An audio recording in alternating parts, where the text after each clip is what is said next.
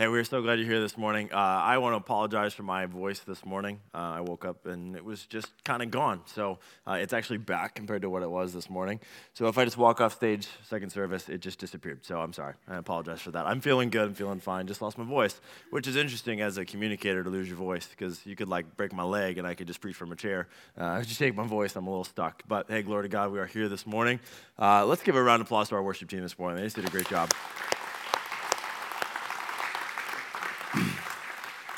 So we are in week 3 of our series, Open House. We've been talking about really our DNA, our makeup, what it is that God has called us to do as a church, and not just us as a church, but what we believe biblically is commanded of the church. And if you've been around for a long time, we said this is a vision realignment, that over the course of time we can kind of lose track of where we're headed or why we do what we do, and this is a reminder of that. And I hope if you're new here that it gives you a picture into why we do the things that we do around here. So we said, as Luke just said, that we believe out of Matthew 28 that our command is very, very simple. It's not complex. It's to go make more and better disciples of Jesus, which essentially means to go make people who want to follow and pursue the ways of Jesus, who want to find other people who want to follow the way of Jesus, because we believe the greatest gift ever given was Jesus. And so in him is found everything that you are searching for, whether you know it or not. It's found in him. And so that's what we believe called to do, and that's our foundation of our open house, if you will. So then last week what we talked about was the porch, which is our Sunday morning service. Why do we do and why do we build the things the way we build around here? And it's because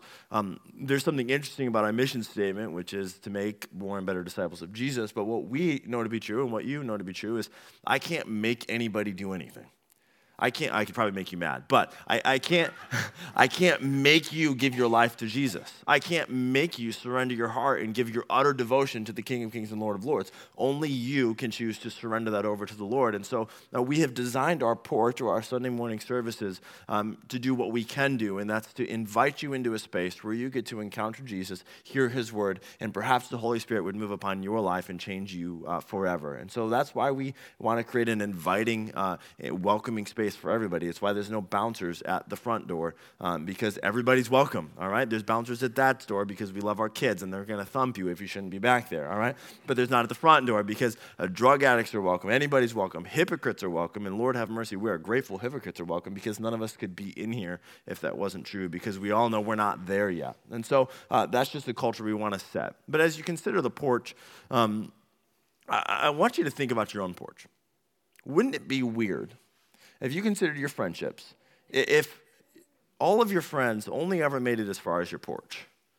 So your good friend comes over and they come on your porch and you maybe open the screen door and talk to him and you have a conversation on the porch, and you close the door and you go inside, and then the next week they come back and you come onto the porch and you have a conversation. Like, after a couple months, I'm going to wonder why you still got the screen door shut on me, right?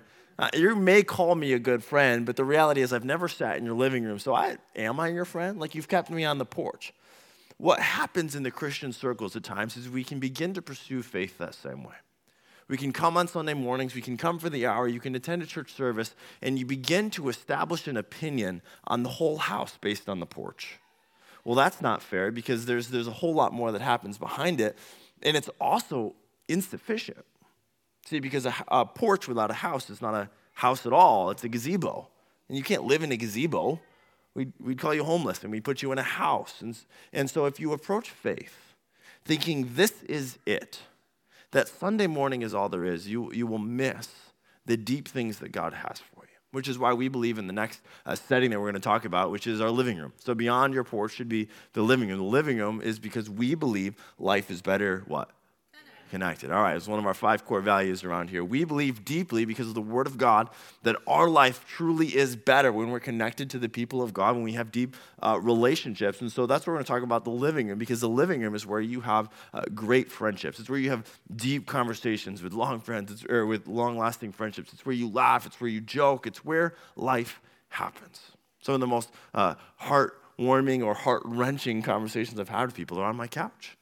Just begin to pour their life out. It's where we're connected. But one of the things I want to talk about is we don't necessarily believe that statement to be true. Now, you know it's what we believe, and you could recite it to me. But as we examine our life and we examine the way we frame our life, some of us really do believe that life is better on the porch. Life is better unconnected. Because if we look at our Sunday attendance and we look at our small group attendance, or I hear the cultural narrative of people telling me they have no close friends, they don't feel connected, really, truly, there's a few of us, maybe more than a few, who really believe life is better unconnected. And there's a few reasons for that. Maybe you came into a small group setting or a community setting and it hurt you. Somebody disappointed you and didn't live up to an expectation of what you would hope for. Somebody slighted you or you heard some gossip. And there's so many reasons for why we believe that. But here's what I know to be true, is that we've never been lonelier. We've never been lonelier as a culture. Men specifically, they're saying they're 5 times more likely to say they don't have a single close friend. The amount of people who could count 6 close friends has dropped in half in the last decade. Well, at some point, we started to believe life is better unconnected. Or at least we began to pragmatically live that way. And so what I want to reveal to you is what you perhaps have already felt, but I have seen to be very true, which is this. You will never reach the heights God has for you without true depth and godly relationships. See, God has amazing things for your life, but you won't get there without having depth and godly relationships. So your marriage will be ceilinged or have a lid on it based on who you surround yourself with. Your life, happiness, and joy expectancy is going to be limited by who you have around you. Your parenting ability is either going to be limited or excelled by the people you surround yourself with. So really and truly, the limit of your life is largely dependent on, 1, your relationship with Jesus, but then 2, who are the people speaking into your life? Who are the people who have a say on how you live and the things you do? It will become either a propellant to greater things or a deterrent to the things that God has for you.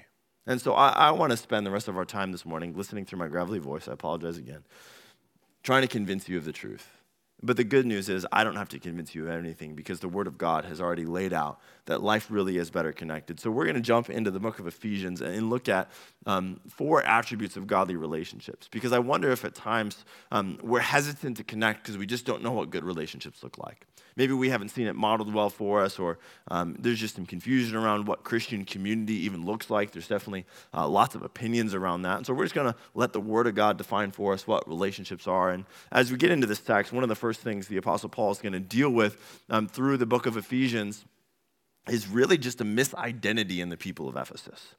So they were surrounded by all of these other cultures and thinkings, and they were really trying to frame up what a biblical worldview looks like, and that would be a biblical understanding of relationships. And they had a lot of false thinking leaking in there, and a lot of this kind of Eastern mysticism that they were dealing with is really no different than what we're dealing with. And this kind of, I'm my own person, and I have my own energy, and all this kind of stuff that Paul's spending the whole book correcting. And one of the things he's correcting heavily through this book is a misunderstanding of relationships. He says they need to be defined by something else. And the first thing he's going to say as we look in chapter 3 is that they need to be rooted in Jesus. Godly relationships are rooted in Jesus, and here's where we get that coming out of chapter 3, verse 16. I pray, excuse me, I pray that out of his glorious riches he may strengthen you with power through his Spirit in your inner being, so that Christ may dwell in your hearts through faith. I pray that you, being rooted and established in love, may have power together with all the Lord's people to grasp how wide, how long, and high and deep is the love of Christ.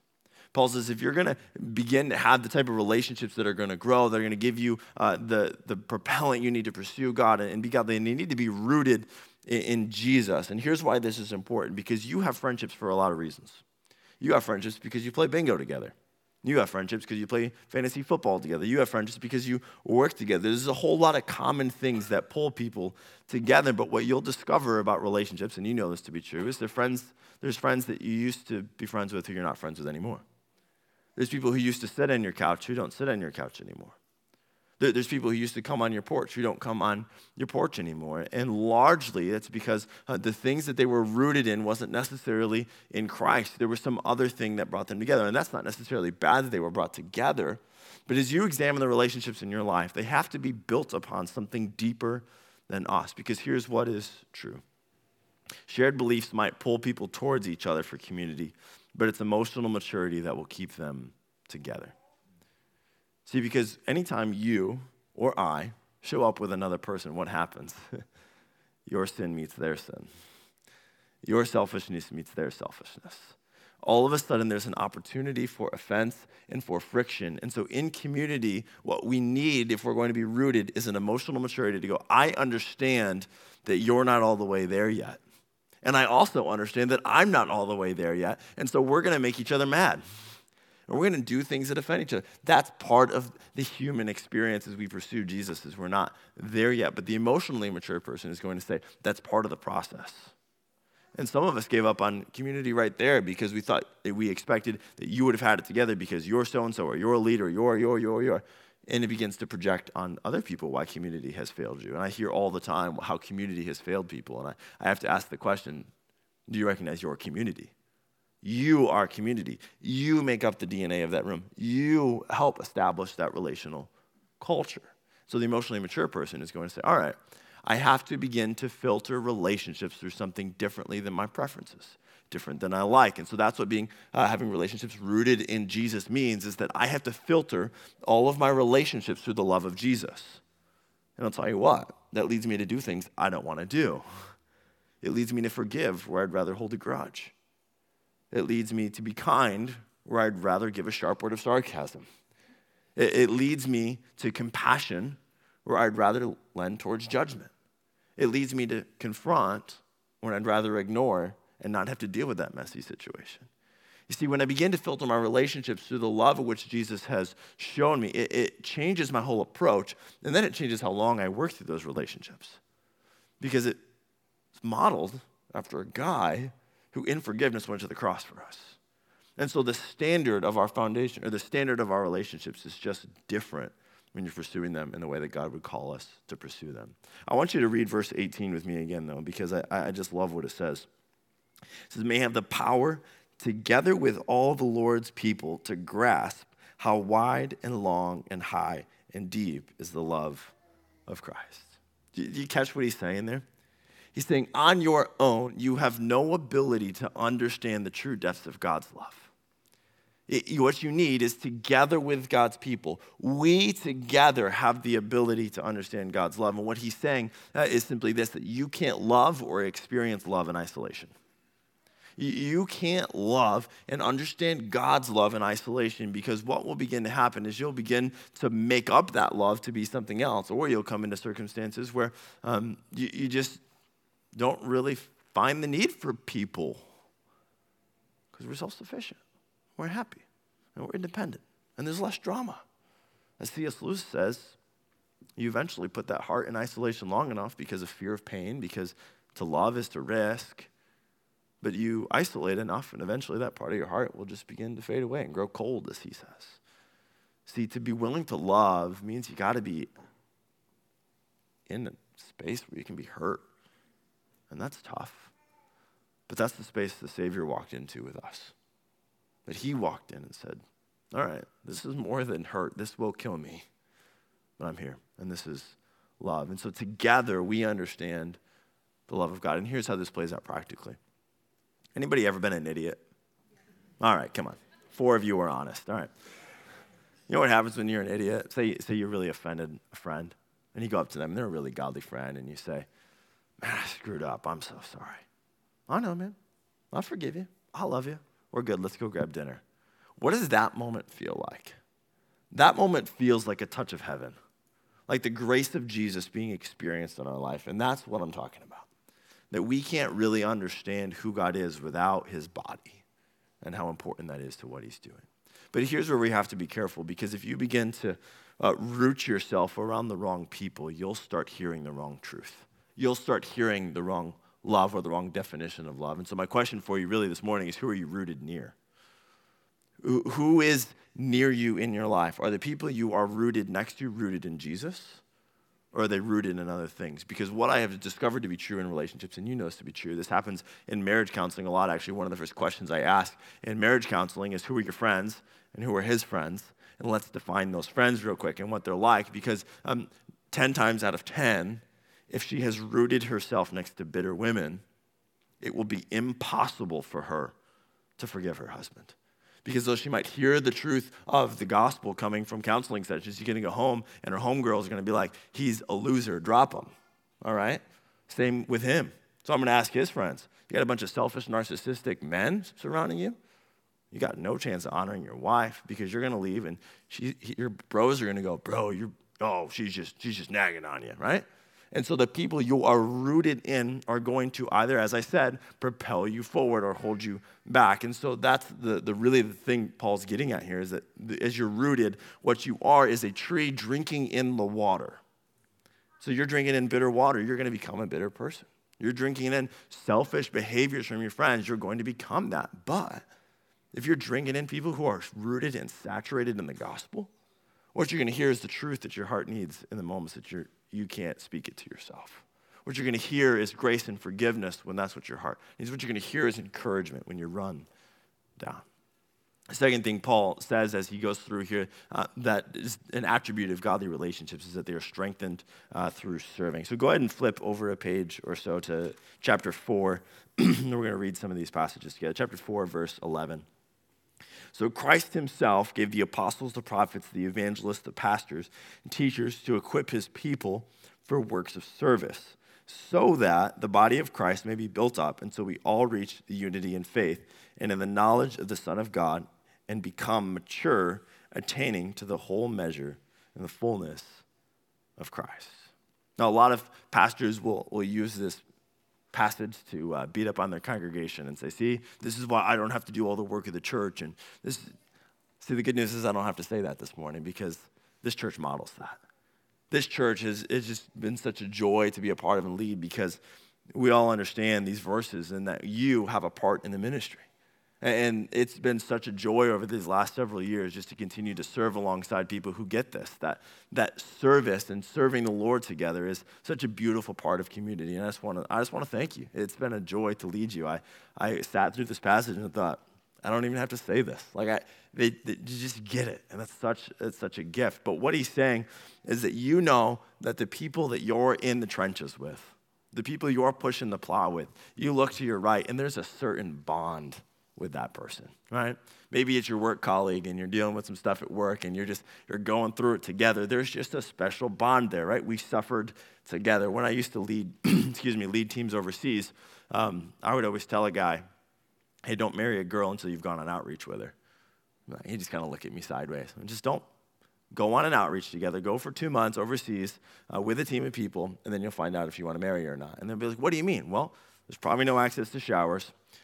Makeup just doesn't exist, and you're going to spend 7 days a week serving people. You'll find out real quick if you're a good fit or not, right? See, there's a certain bond that happens in the trenches, and Paul's saying, listen, if we can begin to have this mentality that when you come to community, it's not what can you do for me, it's what can we accomplish together. So my closest friends are those who have decided to cross oceans to share the gospel with me. My closest friends are those who put their hands to the plow to work because they came and said, hey, together you and I can accomplish something for Jesus. Because community is about the body living out the actions of the head, which is Jesus. And so that's where communities can get sideways because we think community is for community's sake. No, community is a byproduct of obedience to Jesus, which is why service is such a huge part of it. What I find interesting as I read through these passages is how often maturity comes up. And what does he say right there at the end? Become mature, attaining to the whole measure of the fullness of Christ. See, the goal of our community is that you, wherever you are, whatever step you're in, would take your next step to become more mature with Jesus. And that happens when we get up and don't ask the question, how can you make me feel good about myself? But how can we, in mutual support, go accomplish things for the kingdom? You see, community is not a spectator sport. Community is not a spectator sport. And I would bet, because I've seen it to be true, this is where some of you began unknowingly to become disappointed with community because it wasn't fulfilling a certain need that you had. Or wasn't meeting you in a certain way. Now, there are times and seasons where that is true, and glory to God for community in which it does that for us, but it cannot be a spectator sport. It cannot be, let me sit back and woe is me. It is, I am here, I am present, I am engaged, I am a contributor. That's how communities are formed. Because what else is true is this. Serving together creates a culture of relational generosity. And here's what I mean by that. You know when your buddy calls you and he needs help with the deck and he's a good friend, you go and you'll work 8 hours on the deck and you'll come home and it was a good day. You're not going to come home and say, wow, what a great service ministry opportunity, right? Like, that'd be weird. It's your best friend. You just come home and go, that was a good time. Your best friend needs to go to the hospital. You're going to jump in the car and drive him to the hospital, and you're not going to think twice about it. You're just going to give, and it's not going to feel like it's taking anything from you. You're not going to count those as ministry hours. You're helping out a friend. You're sitting down and counseling with a parent as they're wrestling through some stuff, and they're your good friends, though. So you're just on the couch having conversations, and they leave, and you go, man, dinner was really good, and conversation was great. You don't leave and go, what a counseling session that was, right? See, because there's relational generosity. Because I'm with people who are givers.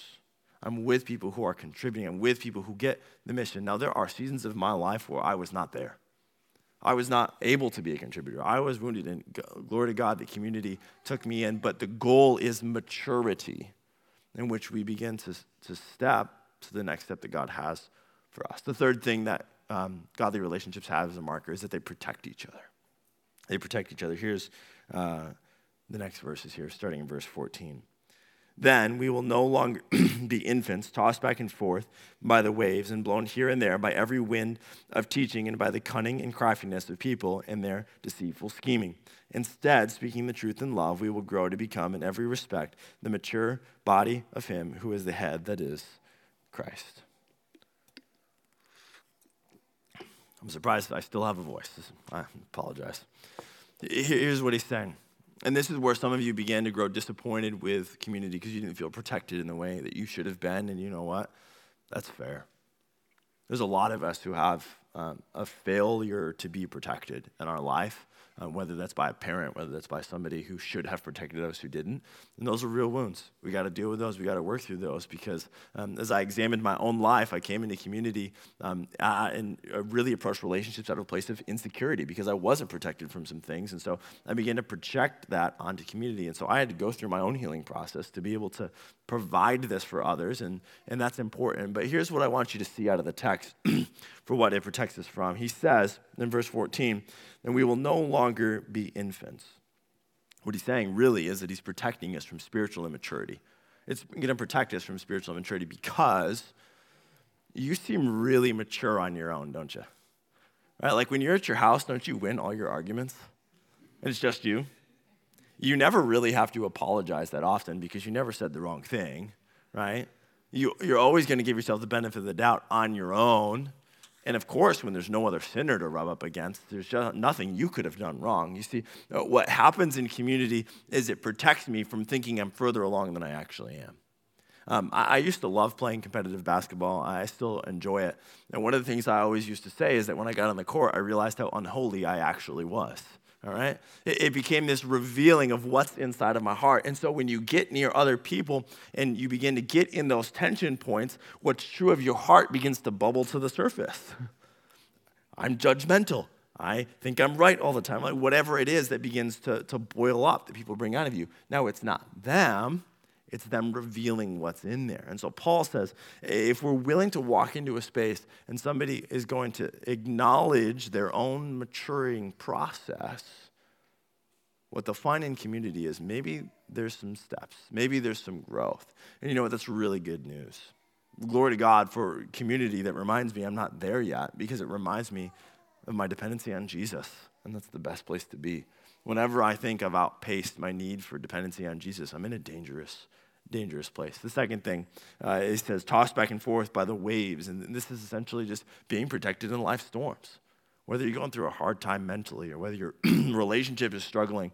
If somebody were to show up on your porch in the middle of a hurricane, and you're to open the door and you see them on the porch in the hurricane, and you just said, oh, a lot of rain, here's an umbrella, close the door, see you later. Like, what kind of friend are you, right? You're a bad friend if you, right? See, a friend is going to open the door, see them in the storm of life, and go, come on in.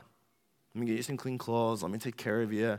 You can stay on my couch until the storm passes. But here's a nuance that I think has caused some frustration for people, is that when you bring somebody in from a storm and you set them on their couch, they're not meant to live on your couch for the rest of your life. They're not meant to move into your couch. It's a season of respite. And then you are healed, comforted, and then matured to get off the couch and go back to your own house. And sometimes that space is longer than others. but that's part of the maturing process. Yep, we're here for a season, but God has called you to stand on your own 2 feet. God has called you to maturity, so it's time for you to go home. It's time for you to be at your front door when somebody's there ready for you, and that's the maturing process. The third one is wrong thinking. He talks in there about how easily we're deceived by false thinking, because I don't know about you, but it's very easy for me to forget the gospel over my own life sometimes, right? Talking to a friend, he's just really beating up on himself, dogging on himself. And I said, man, are you believing the gospel? Are you preaching and believing the gospel over yourself that you're loved, adopted, adored, and chosen? Because what I'm hearing is you're an idiot, and you made all these mistakes, and you're a dummy. See, it protects us from wrong thinking, because if we say things out, our friends can filter them back to us and go, wait. I don't know if you're believing the gospel here. And in the other side of wrong thinking, maybe you begin to make light of sin, and a friend's going to go, wait a minute. Don't you know what those choices lead to? Don't you know what that pattern goes to, which leads us to our last form of protection was that it would protect us from ourselves. No one has more ability to do harm to your life than you do. No one has more weapons and more conversations with yourself that could harm you than you do. And so a community is going to come alongside you and me and say, hey, I see some dangerous patterns here. I think that thing that you don't think is a big deal. Let's talk about it. It might be a bigger deal than you think about it. And here's why this is important. Because if a friend showed up on your porch, keep going back to this one, and you open the door and there's a lion standing behind them, a bad friend is going to go, you're so awesome. I love you. You're just amazing. Shut the door, run away. Right? But isn't that what we want a community sometimes? We want the encouragement without the accountability. We want to say, oh, you're so awesome.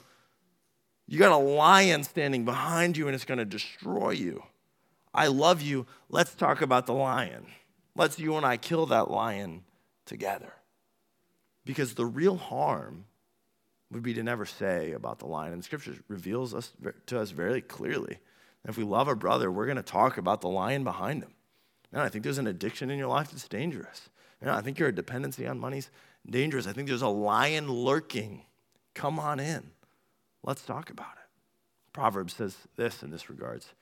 Wounds from a friend can be trusted, and an enemy multiplies kisses. What is he saying? Somebody who cares about you is going to talk about the lion. Somebody who cares about you is going to have some conversations with you. Now, it's talking about somebody who's already earned the relational trust to have that conversation. It says there's a distinction. Somebody who's willing to speak truth, or somebody who's going to shut the door on you when there's a lion outside.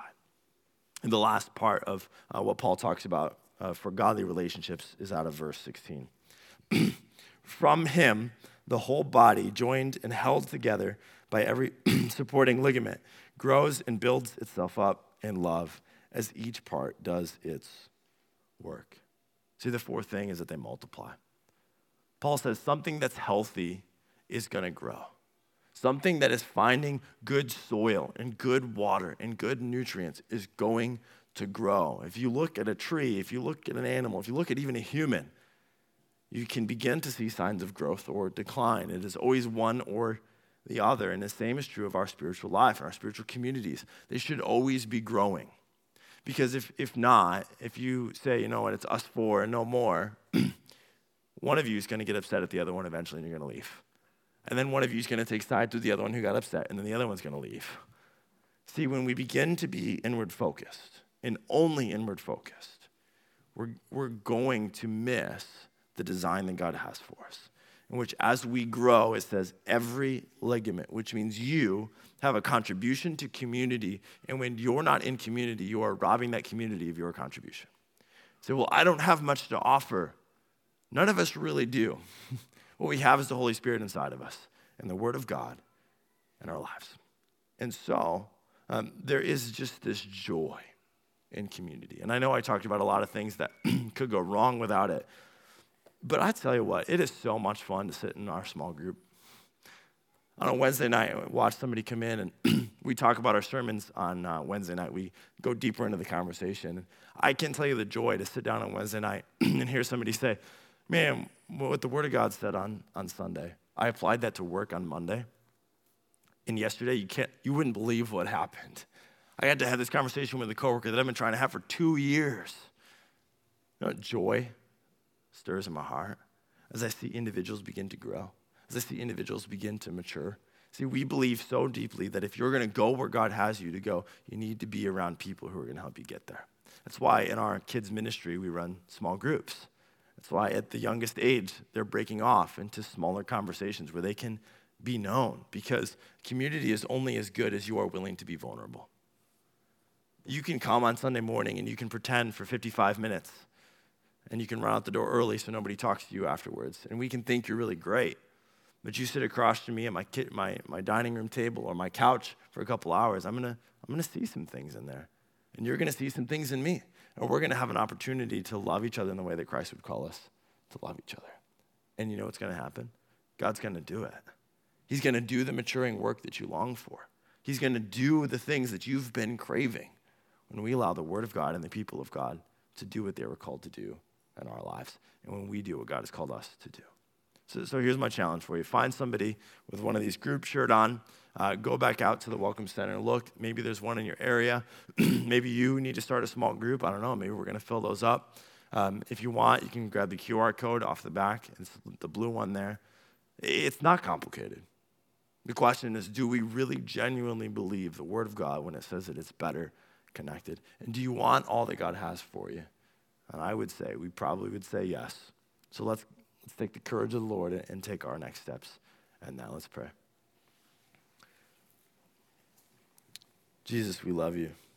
We thank you for loving us. We thank you for choosing us. Thank you for giving us wisdom and guidance as we navigate relationships. And they can be so rewarding and so difficult all at the same time. But I thank you that you showed us what love means, that we are not left on our own to define community or love or any of that, God, that you showed us at the cross when you came and you gave of your life and you served people who could never serve you back in return, and you cared for those who most didn't care for. Lord, I pray that that would continue to be a marker of your church, not just here, but every church, that we would model the love of Jesus, that we would model the relationships that you have called us to live. Lord, I pray for courage for those who maybe are on the fence about walking into community or being known. I pray that they would find courage in that. Lord, I pray for those who have stepped into community and maybe have been hurt, there would be a healing process for them as they step back into community. Lord, we love you. We praise you. We ask that you would do great things as we follow you. In Jesus' name, amen.